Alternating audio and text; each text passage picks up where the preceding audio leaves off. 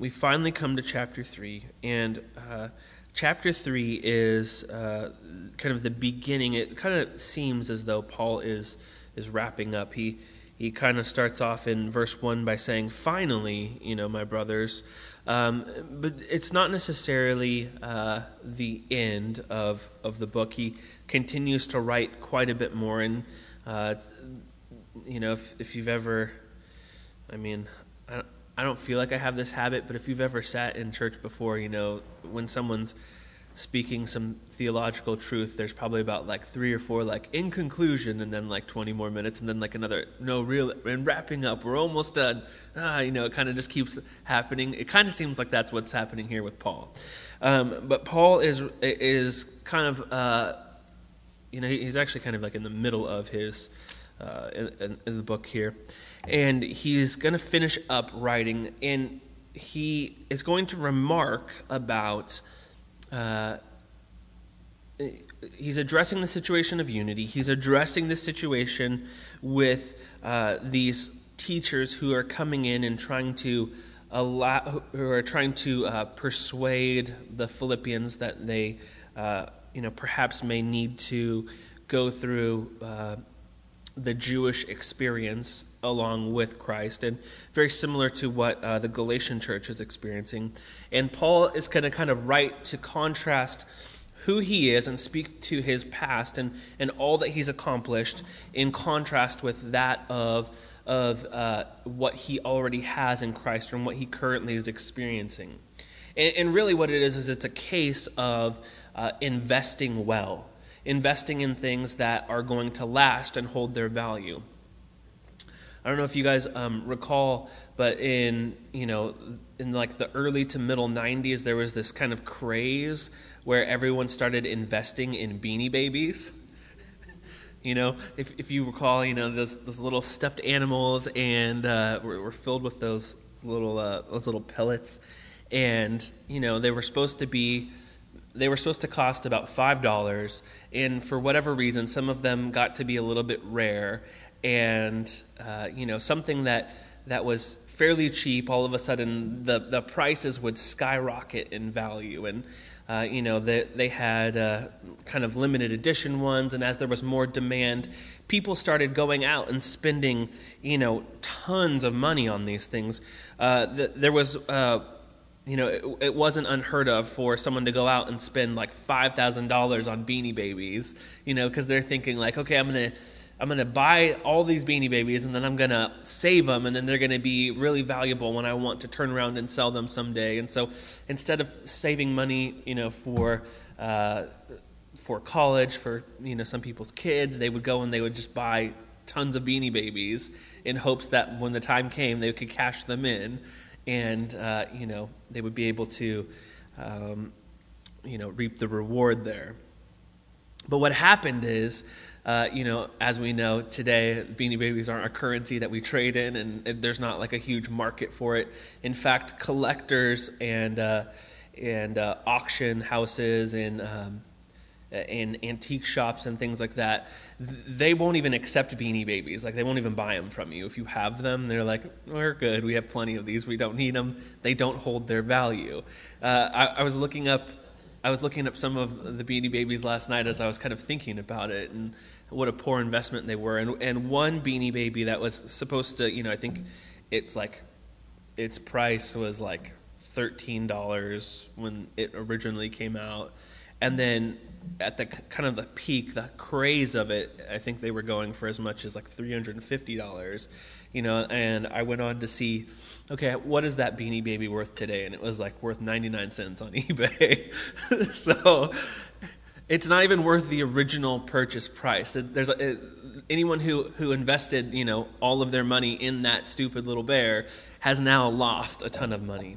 And Paul is going to kind of speak to that with his situation, with the things that he has achieved in life and the things that he has invested his life in. And he kind of compares that, all of his great achievements, all those things that were so great and worthwhile, they didn't hold their value like he thought they would. So he starts off here in verse 1. and really kind of in verse 1 through 3 with a bit of a warning. He says, "Finally, my brothers, rejoice in the Lord." So the first thing that he wants us to note is, as he's kind of wrapping up, is he's repeating himself, right? He's been kind of beating this like hammer, or he's been beating this drum like the whole book, like joy, joy, joy, rejoice in the Lord. I'm rejoicing in you, again and again.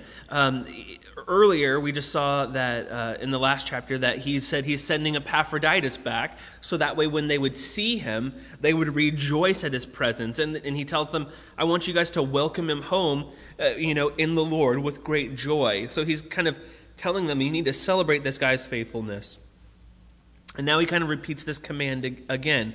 He's wrapping up and he's trying to tell us again that joy is found in the Lord. It's the only thing that's going to satisfy. He is the source and the object, the parameters in which you will find true joy. Not just circumstantial happiness, but joy. And he's telling them, he's giving them this command together. He's not saying like individually, you guys should have joy in the Lord, but rather that joy should be celebrated within the community. And so he's writing that to them, and he's telling them, he's just told them, welcome Epaphroditus home with great joy. You guys should have a huge party for him and celebrate his faithfulness. And then he kind of repeats himself here, and then he knows he's repeating himself. So he says, to write the same things to you is no trouble for me and is safe for you. Paul's saying essentially, I can repeat myself with you because we have a friendship. I've been saying this thing and I'm saying it again and I'm saying it again, and I know it could probably kind of get annoying. You hear the same thing again and again and again and again. But it's important. I know that I have this freedom to repeat this command to rejoice. I know I have this ability to do that with you because it doesn't bother me to do it, and it's for your good. He says it's safe for you. What he means is I'm saying this for your safety, so that way you will know that you can find joy in Christ and you don't need any of these other things. And he wants them to find joy in Christ because we talked about Paul is experiencing great difficulty in life. He's experiencing great sorrow and trial. He is sitting in a prison cell, and that's the most difficult time, to find joy because you're looking at your circumstances. But Paul was onto something that, that we all should learn from. All throughout the Old Testament, we see finding joy in the Lord as a place of strength. In Psalm 21, verse 1, the psalmist says, O Lord, in your strength the king rejoices, and in your salvation how greatly he exults. Later in Nehemiah, verse 8, or chapter 8, verse 10, after some discouragement, here's what is said. He says, Go your way, eat the fat and drink sweet wine, and send portions to anyone who has nothing ready, for this day is holy to the Lord. And do not be grieved. So he's giving them some instructions. For the joy of the Lord is your strength. So he doesn't say, when you're sad, you should figure out how to change your circumstances. He says, when you're grieved, you should find joy in the Lord because that will give you strength. That will see you through your difficulty, your sorrow. So Paul is he's telling them, you guys are being oppressed by the Romans. You're experiencing great difficulty. There's disunity in your church. There's false teachers that are on your doorstep. And so you need to find joy in the Lord because when you get your eyes on the Lord, it allows you to see things correctly, right? We always kind of talk about that. When you put your eyes on Jesus, it lets you get your mind right and your game tight, and you're able to operate correctly. And so he gives this warning in verse 2 about these false teachers who are going to come in. He says, look out for the dogs. Look out for the evildoers. Look out for those who mutilate the flesh. So Paul has just finished commending in the end of chapter 2 those co-workers who have sacrificed their life for the sake of the gospel. In chapter or verse 29, he says, "So receive him in the Lord with all joy and honor such men, for he nearly died for the work of Christ, risking his life to complete what was lacking in your service to me." So speaking of Epaphroditus there.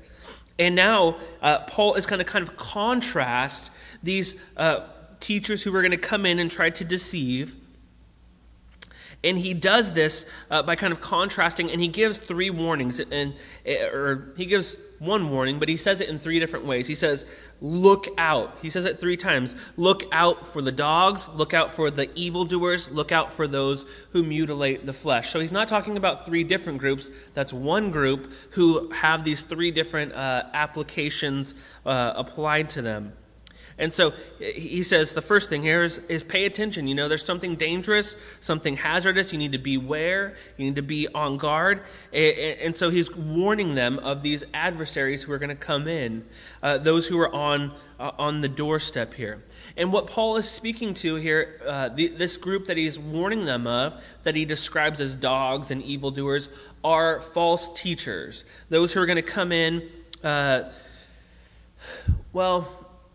they're false teachers, but more specifically, they are kind of Christian believers. They are likened to the Judaizers, those who he's already experienced in the church of Galatia. It's those who would come in and say that they place an emphasis on belonging to the Jewish people. You have to become a Jew. You have to become a Jew before you become a Christian, and you need to keep fulfilling the Jewish rituals, the Jewish lifestyle. These people place this massive emphasis upon that. And as belonging to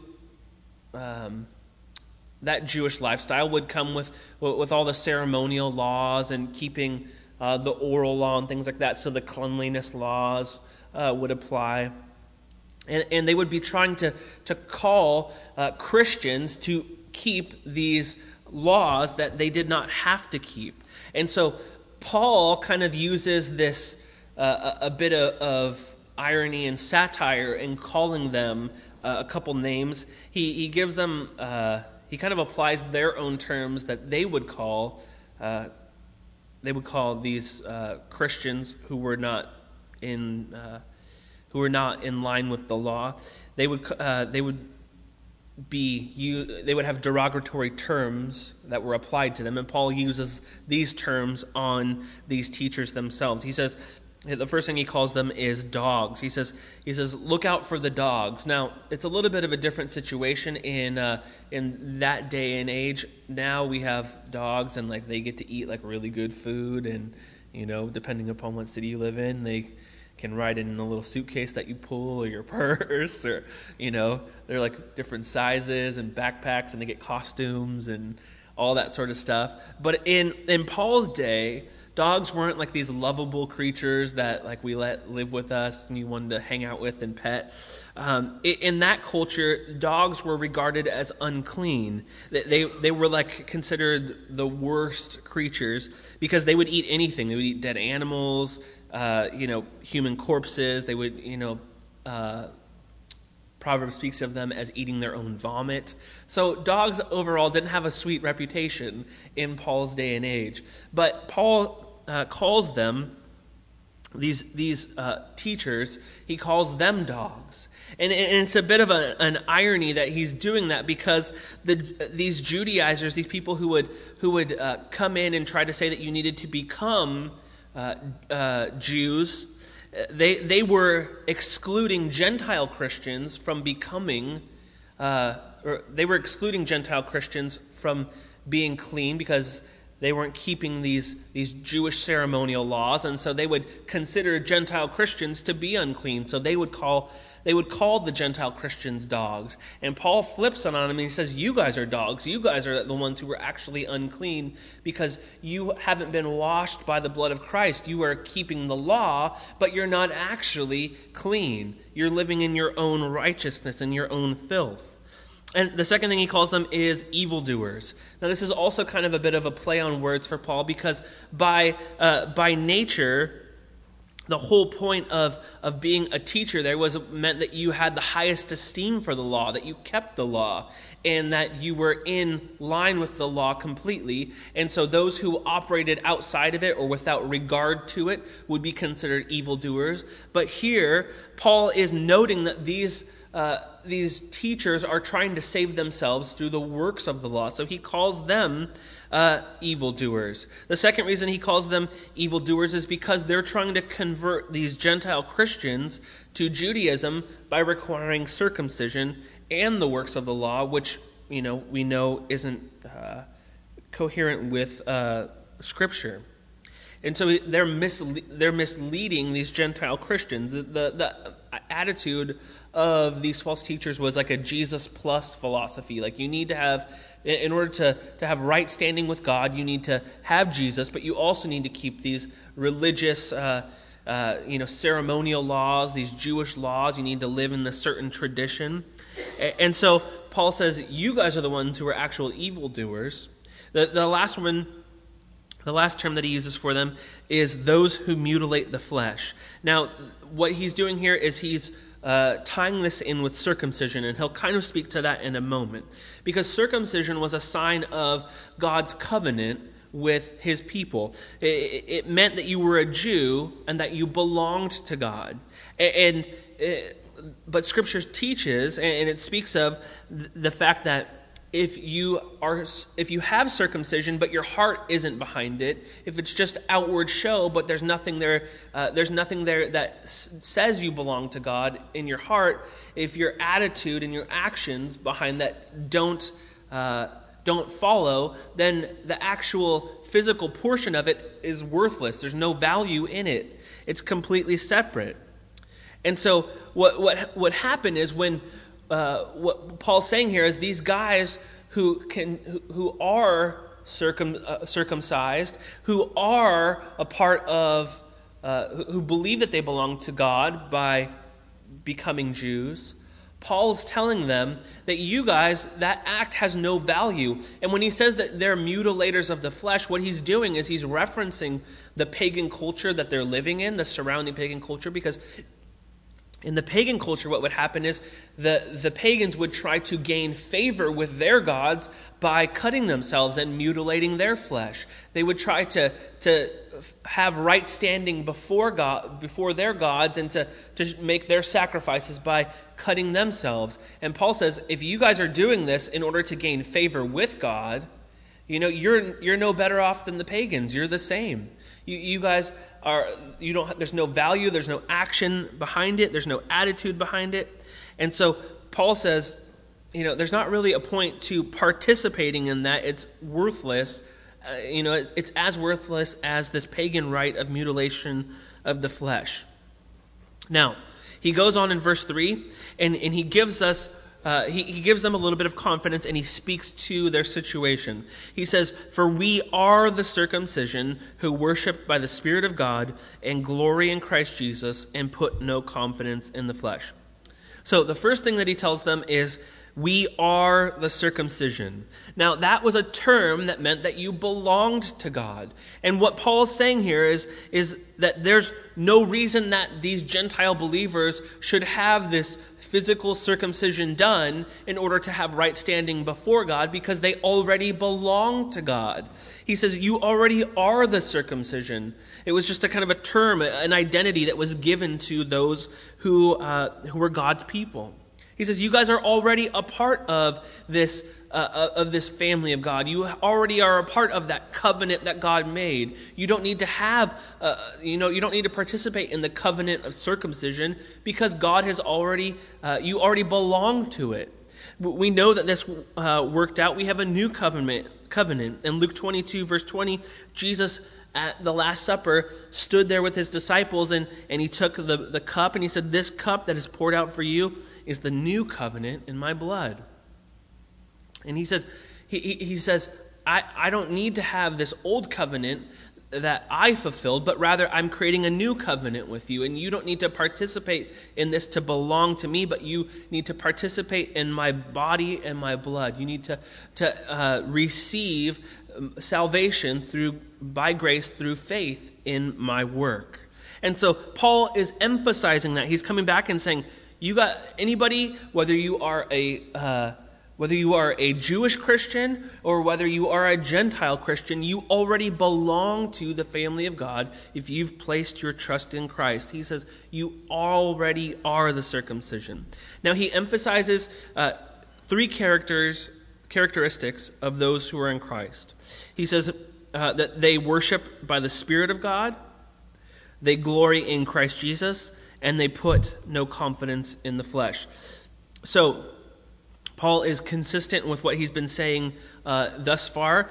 He says that those who are found in Christ, those who belong to the circumcision, they have the empowering presence of the Holy Spirit. They worship by the Spirit of God.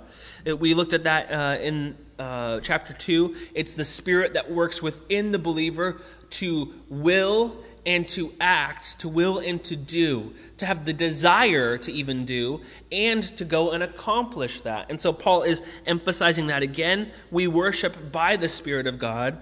The second thing he says is that those who are in Christ, they glory in Christ Jesus. Earlier in chapter 1, I believe it is, Paul tells us that his desire is the greatest desire of his ministry, what he wants to happen out of everything, is that it brings glory to Christ. It's the only thing he cares about. And later in chapter 2, he says that we ought not to operate out of selfish ambition or vain conceit, but rather we ought to consider others more significant than ourselves. So not inward focused, but outward focused, accomplishing things for God and to God's glory. And then Paul will later in 1 Corinthians, he'll quote from Jeremiah 9:24, and this kind of emphasizes his heart. In Jeremiah 9, he says this, "But let him who boasts, boast in this, that he understands and knows me, that I am the Lord who practices steadfast love, justice, and righteousness in the earth." So Paul's greatest desire is that he wants to have glory in Christ. He wants us to glory in Christ. Those who are in Christ should glory in Christ and boast in Christ. And if there's anything that you should be glorying in or boasting in, it's that you know Christ, that you know him. And he'll get to that. He'll get to that in a second. The third thing that characterizes those who are in Christ is that they put no confidence in the flesh. Now, Paul speaks to that from his Jewish background, and it speaks to his descent, his circumcision. It speaks to his national identity, his ethnicity, his heritage. It speaks to he'll kind of get to bragging on that in a second. But what Paul's saying here is those who are in Christ have taken those things that would be perceived to give them an identity, give them value, and they have sacrificed those things. They've put them away. Paul says, that if you are putting confidence in the flesh, you're essentially saying that makes you secure before God. It gives you a place of comfort and security when you think about your standing before God, the way that what you've done or who you are apart from Christ, that shouldn't be what defines you, but it should be your relationship with Christ, your acceptance of his work on your behalf that gives you confidence before the Father. And now Paul comes to a point where he will kind of begin boasting a little bit in his background. And he does it for a good purpose. We'll kind of see what he does. And he's going to meet the Pharisees here on their own ground. So he says, "Though I myself have reason for confidence in the flesh, if anyone else thinks he has reason for confidence in the flesh, I have more." So Paul defines confidence in the flesh for us in terms of his Jewish pedigree, his upper class social status. He has a blameless moral life. He's a Pharisee. He has, a personal holiness that's well known throughout his land. And then he says, I have confidence in the flesh. If anybody has it, I have it. And if anybody else thinks that they have reason for confidence in the flesh, I have more. He's essentially saying, like, I'm the best at this. Nobody can surpass me. He sees the competition as these teachers who are coming in. He's like, I can easily one-up you on this. I can easily defeat you in this competition. But what Paul's doing here is he's going to show that his credentials in confidence in the flesh are so much stronger than these false teachers. They're so much stronger than any Gentile Christian could ever hope to have. And then he'll kind of speak to his situation, his background, for the purpose of ridiculing those who place value in the flesh. So he's going to paint this portrait of himself as the perfect Jew. So here's what he does. Verse 5, he's going to give us 7 features here in his self-portrait of Jewish perfection, and he breaks it up into 2 portions: privileges by birth and then personal achievements. So 7 features. First part, privileges by birth. Second part, personal achievements. First portion, privileges by birth. He says in verse 5,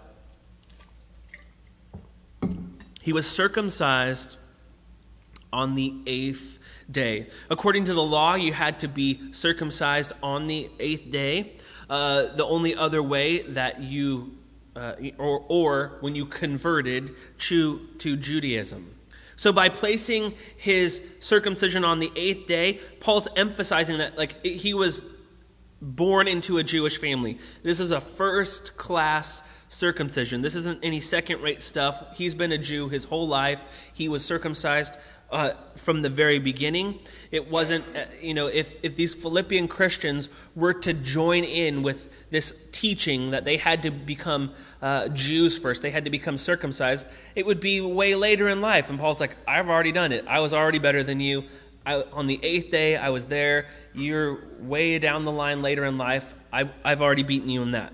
The second thing that he mentions here is that he's of the people of Israel. What he's saying here is that he means he's of the race of Israel. He's claiming a purity in his genealogical line. He doesn't have any Gentile blood in his line. He is completely pure in that sense. And by using of the people of Israel, he's speaking to both a ethnic background, his national heritage, but also the religious portion of being a descendant of Israel and God's chosen people. And so he's throwing down how pure his line is, how great his pedigree is. The third thing that he speaks to, he says he's of the tribe of Benjamin. So he's tracing out now his line, how far back it's gone, and speaks to the tribe that he's come from. Now the tribe of Benjamin was a favored tribe, and it begins in the history of Israel with Benjamin himself. And he was loved by Jacob. He was the son of his favorite wife, Rachel, and he was the only son to be born in the promised land. So Paul's like, all the other sons were born in the other, in Gentile lands. They were born in these other lands, but Benjamin was born here in the land that God gave. Like, this is how important it is. It was the favorite son. And later we see that the tribe of Benjamin produced the first king of Israel. The tribe of Benjamin was the tribe that maintained loyalty to the tribe of Judah when the 10 other tribes deserted David's kingdom. The tribe of Benjamin was the tribe that inherited Jerusalem. So it had the holy city also. So Paul's like, we're the best tribe. We have everything. We get Jerusalem. We didn't jam out when David was in trouble. We have the favorite son. Like, I'm from the best tribe. And then he says, I'm a Hebrew of Hebrews. So Paul he traces out his genealogical line. Now it kind of speaks to his cultural situation. He's a Hebrew of Hebrews. What he's saying here is his fluency in Hebrew is in educational background, his cultural position, And what he's saying here is that he is a Hebrew through and through. At that time, and throughout Israel's history, they were kind of always occupied by other lands. They were always under oppression of other people. And there was a point where they were assimilated into the Hellenistic culture, and they lost a big portion of using the Hebrew language and their commitment to the Hebrew culture. And a part of being assimilated into that culture meant that they would participate in the political structures, the social patterns, education. They would have the religious rites of the Hellenists, and they would participate in the culture by and large. But there would be a group of people who were resistant, who would fight back against these cultural changes, and they would protect the language and culture of the Hebrews. And so Paul says, I was one of those. I was one of those people who never was tainted by joining in with the Hellenistic culture. He's putting himself in the position of one of those people who would rather die than give in to changing his culture and his ideology. His worldview would not be corrupted by these other cultures. He didn't lose his use of Hebrew, which was his native tongue. He didn't deviate from his cultural heritage. He was completely through and through Hebrew. And now he comes to his personal achievements. He says, as to the law, I was a Pharisee. He says, I was one of the most influential moral leaders. They were the ones who were experts in studying the law and interpreting the law and communicating that to other people. The name Pharisee means separated ones or separatists. And the Pharisees were people who led others in Jewish society away from the Hellenist worldview. They were the ones who would speak forth the oral law and call people to obedience of it and to live by it. And so Paul says, I belong to a group of people who were controlled completely in every area of life by the law. We were law-centered, law-controlled, and law-promoting.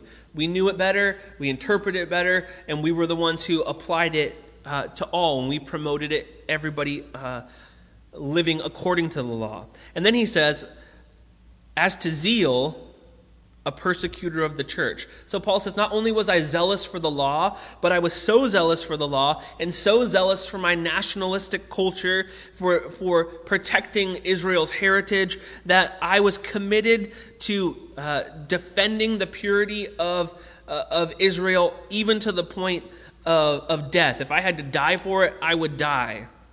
This term is associated specifically with violence and with the idea of protecting the lifestyle, the nationalistic background of Israel. And so Paul would see this manifested in his work to persecute the church, as the church saw Christ as the fulfillment of the law and not calling everybody to live in accordance with these ceremonial laws. Paul saw that as a problem, and he's like, I'm going to go take care of it. I'm just going to kill all these people. I'm going to deal with it and bring them back, whatever I have to do to protect that.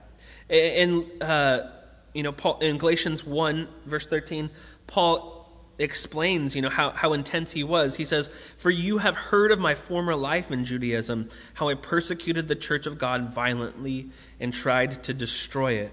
According to Acts, Paul was identified with those who attacked Jewish Christians. He was there at the death of Stephen. Anyone who spoke out against the temple or the law, Paul was there, to do battle and to kill, to persecute in whatever way possible. And so Paul says, from that perspective, I was awesome. I was so zealous that I was out on the road hurting people and doing what I could to destroy those who would stand in opposition to the law. And then later we see that his actual mindset changes when he meets Christ. In 1 Corinthians 15, he says, I'm actually the least of the apostles. I'm unworthy to be called an apostle because I persecuted the church of God. We see his mindset change. And then the last thing that he says here about his personal achievement, as to righteousness under the law, blameless.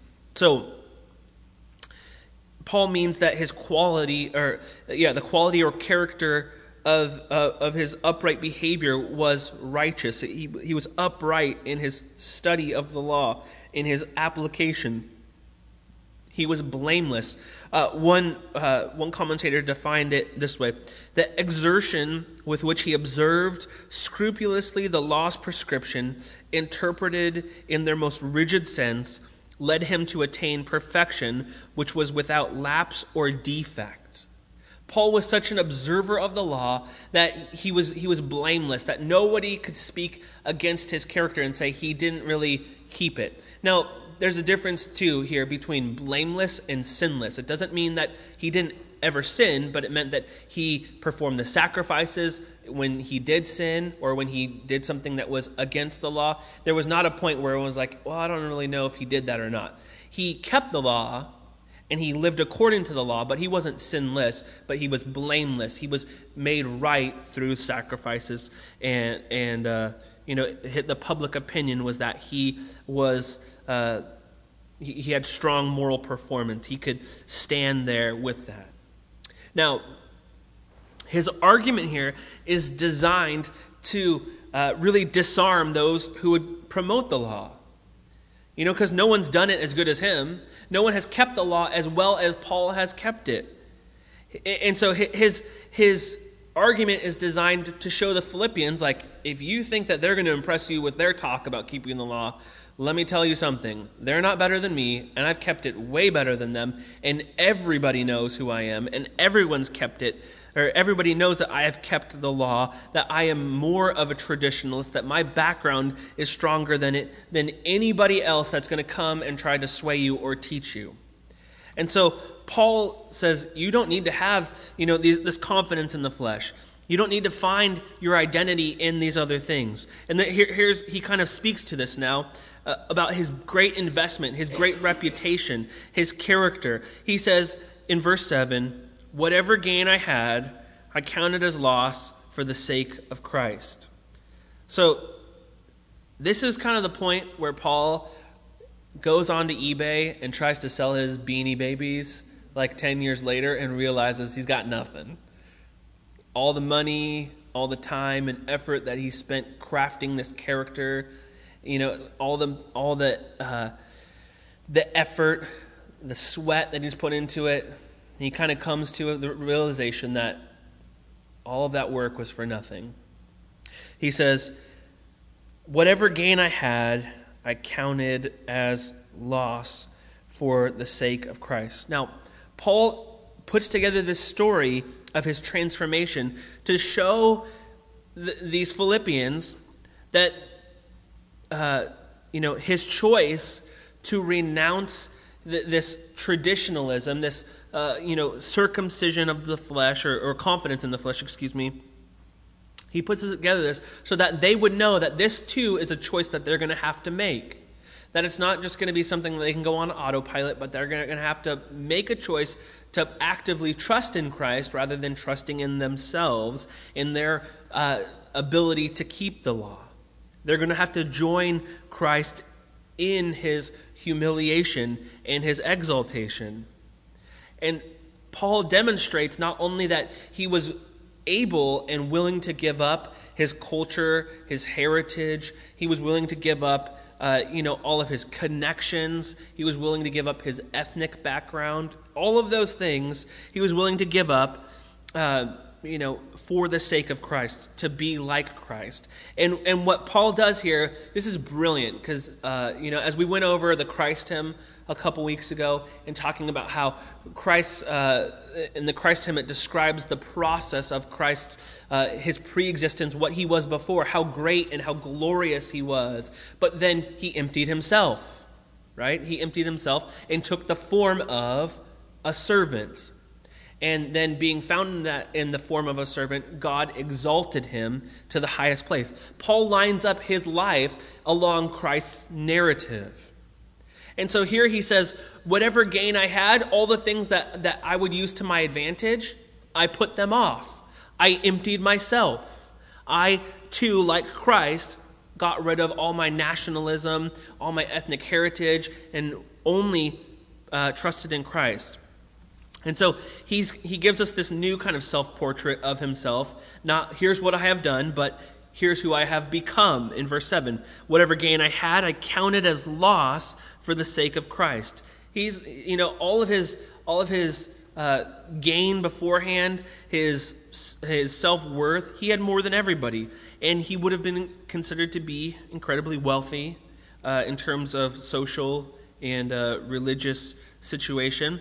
But now he says, I count these things as loss for the sake of Christ. He's realized that these things are worthless, that he's got nothing. And so when Christ becomes the goal of his life, he sees that those things, they don't hold value. But his life in Christ is the thing that holds true value. And so these things that he's considering, his birth, the things that he's had from birth, and his personal achievements, the perfection of his righteousness based on the law, those things are counted for as a loss for the sake of Christ. But now he goes even further. Look at verse 8. He says, indeed, I count everything as loss because of the surpassing worth of knowing Christ Jesus my Lord. So Paul expands his view beyond that. He goes even further, and he says everything is a loss compared to knowing Christ. When you consider it, all the things that I might want to hold on to, everything is a loss. Anything that would compete for my allegiance, or compete with Christ for my allegiance, those things I consider to be a loss. And he says that Christ has surpassing worth, that he holds worth beyond all things. The quality and value of knowing Christ, it completely surpasses anything else in life. And so Paul's understanding of knowing and enjoying Jesus changes everything for him. It changes the way that he lives his life. It gives him direction in his day-to-day life. It gives him the ability to submit his life and his thoughts to Christ. In 2 Corinthians, he speaks to this where he says, we destroy arguments and every lofty opinion raised against the knowledge of God and take every thought captive to obey Christ. Paul says, anything that comes out of me is brought into submission of knowing Christ. I take it and I submit it to him so that my allegiance would be ultimately to Christ, and let him filter things back through me and give me his thoughts. So Paul says, I want to know Christ. I count everything as loss because of the surpassing worth of knowing Christ Jesus my Lord. And then he goes on and says, for his sake I have suffered the loss of all things and count them as rubbish in order that I may gain Christ. So Paul reminds his friends, this has cost me everything. All the things that I had, all those things that were in the gain column, in my revenue column, all of those things have been moved over to loss. He wants to make this statement that makes it completely clear that his commitment to Christ, in that he not only lost all of the things that he considered to be gains, but that he also suffered hardship and loss. He suffered difficulty at the things that he was trying to invest in. And so he's giving this out there as an example in order to come against these teachers who will come in and try to convince the Philippians to operate according to Jewish law. He says, I had everything, and when it came down to it, those things weren't worth anything, and now those things are hardships. So whatever you think that they're going to offer you, it's not going to be better than what I had. I had the best situation coming into this, and it didn't pan out very well. So it's not worth it to invest your time. Don't be swayed by trying to take advantage of belonging to the Jewish community. There's not a point in that because it's not going to benefit you. You're only going to be led into bondage rather than freedom in Christ.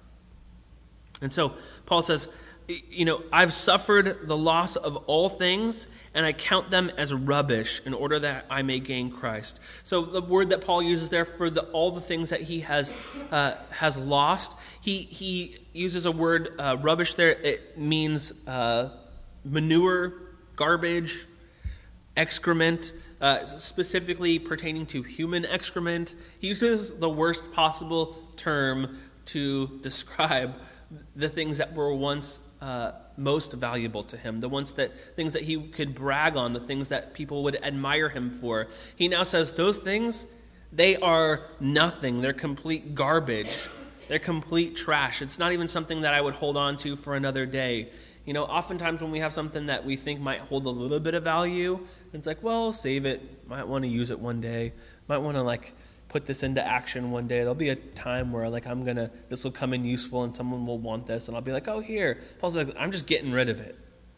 Paul's not packing it away for the future. He's getting rid of it completely. His goal is to gain Christ, and anything that stands in the way of that goal becomes worthless and garbage to him. If it's something that challenges his ability to know Christ and to gain Christ, he's just going to get rid of it completely. And so now he tells us about knowing Christ. In verse 9, he says that we, let me roll in from verse 10. He says, indeed, I count everything as lost because of the surpassing worth of knowing Christ Jesus my Lord, and be found in him, not having a righteousness that comes from the law, but which comes through faith in Christ. The righteousness from God that depends on faith. So Paul says that in the way to gain Christ, it means that you're found in him. Paul's greatest desire was to gain Christ, and now he says that we must be found in him. So Paul desires to be found in Christ, just as Christ emptied himself of all the things that would be to his own advantage. Paul empties himself out of all the things that he would consider valuable in order that he might take the form of Christ, that he might gain Christ and be found in Christ. And so Paul is patterning his life and living in a way that is after Christ's narrative. Then he goes on, he says, not having a righteousness of my own that comes from the law, but that which comes through faith in Christ. So Paul says there's another kind of righteousness, not a righteousness that's achieved, because that's what Paul has tried to do thus far with the law. He's tried to achieve righteousness through his good works. He says that these other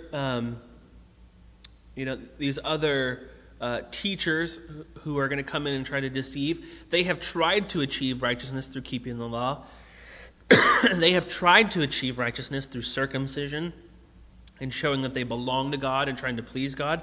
So Paul says there's another type of righteousness that isn't achieved but is rather received. It's something that is given to you and that you receive. And so he's referring to the work of Christ. It is given to us because of Christ's faithfulness and because of God's goodness. The righteousness that from the law that Paul refers to there, first off, is obedience to the law, and then he stands in contrast with the righteousness that is given from God. He says, it's not righteousness of my own that comes from the law, but that which comes through faith in Christ. And so we want to draw some clear lines here, because it's not that God helps you be good and keep the law. Like, okay, now here's a righteousness that comes from God, and God will empower you to help you keep the law, so that way you will be good enough in order to belong to his family. But rather that Jesus has already kept the law perfectly for you, and you receive something that's already complete, not something you have to put together. There's no assemble at home instructions for this type of righteousness. Paul speaks to this in Romans 4, verse 23 through 25. Paul says, but the words, it was counted to him, when he's speaking of, it was counted to him as righteousness, speaking to Abraham there, were not written for his sake alone, but also for ours. It will be counted to us who believe in him, who raised from the dead Jesus our Lord, and who was delivered up for our trespasses and raised for our justification. Later in Romans 9, Paul will go on in verse 30. He will say, what shall we say then? That Gentiles who did not pursue righteousness have attained it, that is, a righteousness that is by faith, but that Israel who pursued the law that would lead to righteousness did not succeed in reaching the law. Why? Because they did not pursue it by faith, but as it were based on works. So Paul highlights what he's meaning here with his argument in the book of Romans. He says the Gentiles, they got righteousness because they pursued it by faith. but rather Israel, they pursued the law that would lead to righteousness, but they did it by making the law the end goal, but instead of faith the end goal. And so he says that it's bound up in having faith, and this faith is given to us through our trust in Christ. It's the righteousness of God that saves us. And Paul is noting there that this righteousness is from God, it belongs to God. He's not viewing this type of faith or righteousness as a human work, but as God's work on our behalf. And so when we contrast these types of righteousness, faith in Christ looks away from our own self-righteousness, our own self-achievement, and it looks to Christ. And so if you want to kind of weigh out what you're living in and trusting in and placing your faith in, if it's looking internally, then it's not based upon Christ. But if it's looking to Christ for his work and his righteousness, then it is faith in Christ. And then he wraps up this section in verse 10, and he communicates some of his goals. That I may know him and the power of his resurrection, and may share his sufferings, becoming like him in his death, that by any means possible I may attain the resurrection from the dead. So Paul's goals here are all Christ-centered. He wants to gain Christ. He wants to be found in him. He wants to know him. That's like all he wants, all he's speaking to. So he says that I may know him. He wants to draw this contrast between his former life in Judaism, where he was trying to live according to the law, and his present life in Christ, where he's living with the goal and motivation of knowing Christ.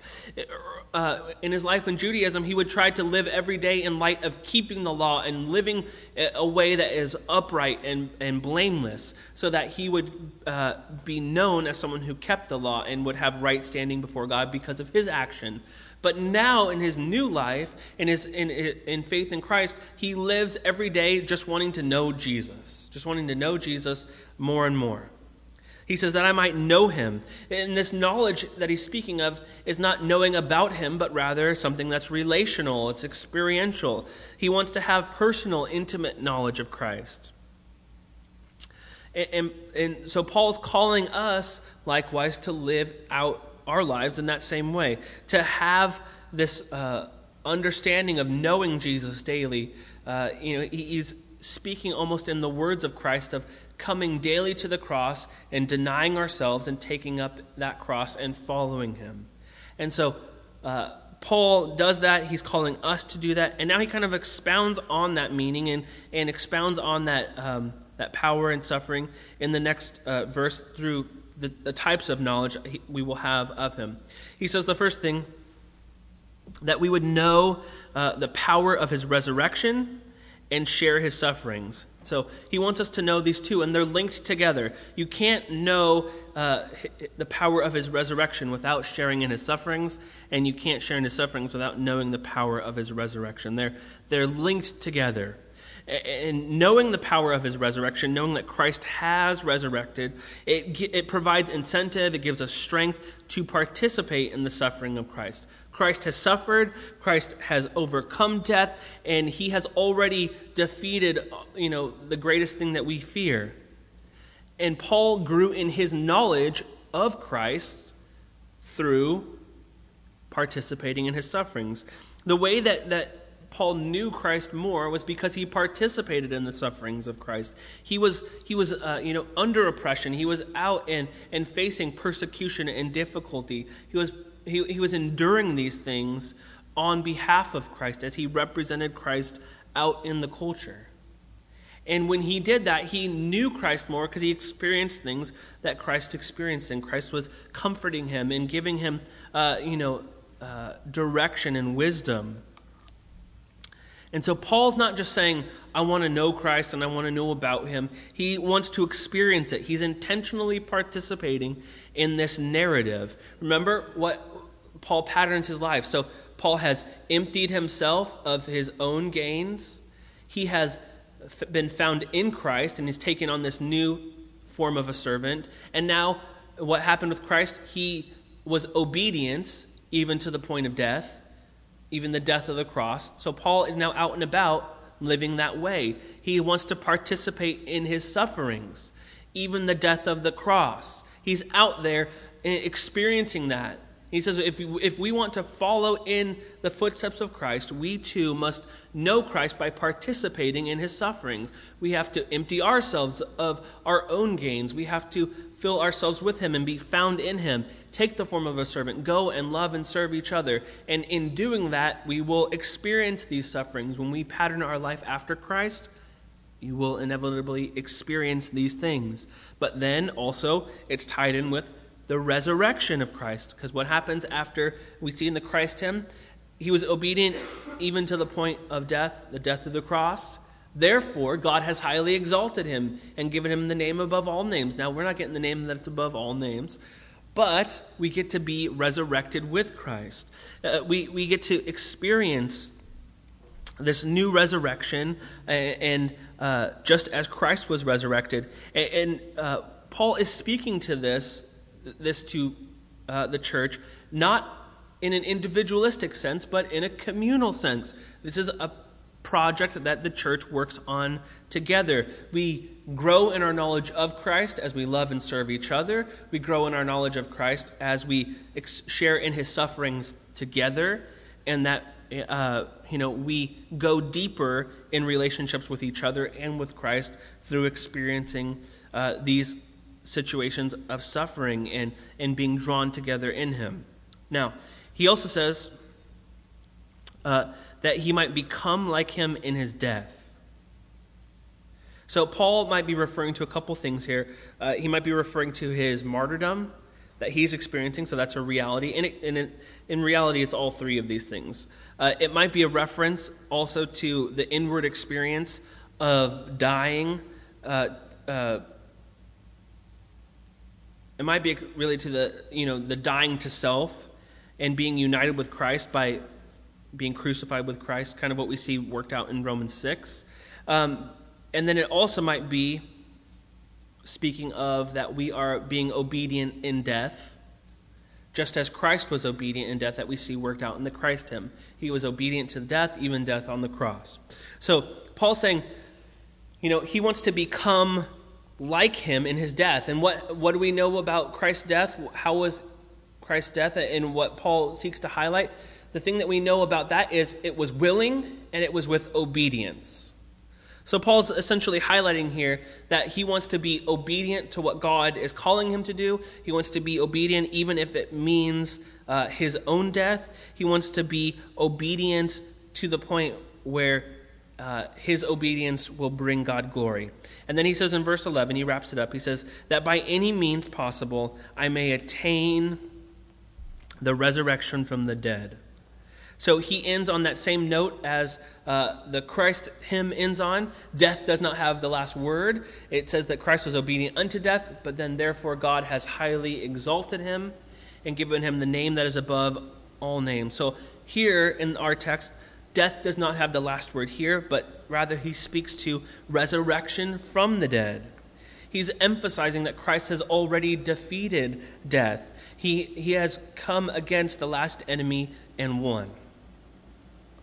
And so when Paul is weighing these things out for the Philippians, he's saying when you're dealing with life and death, when you're dealing with placing your trust in something for eternity and valuing something, you better invest in something that's not going to lose its value, in 10 short years.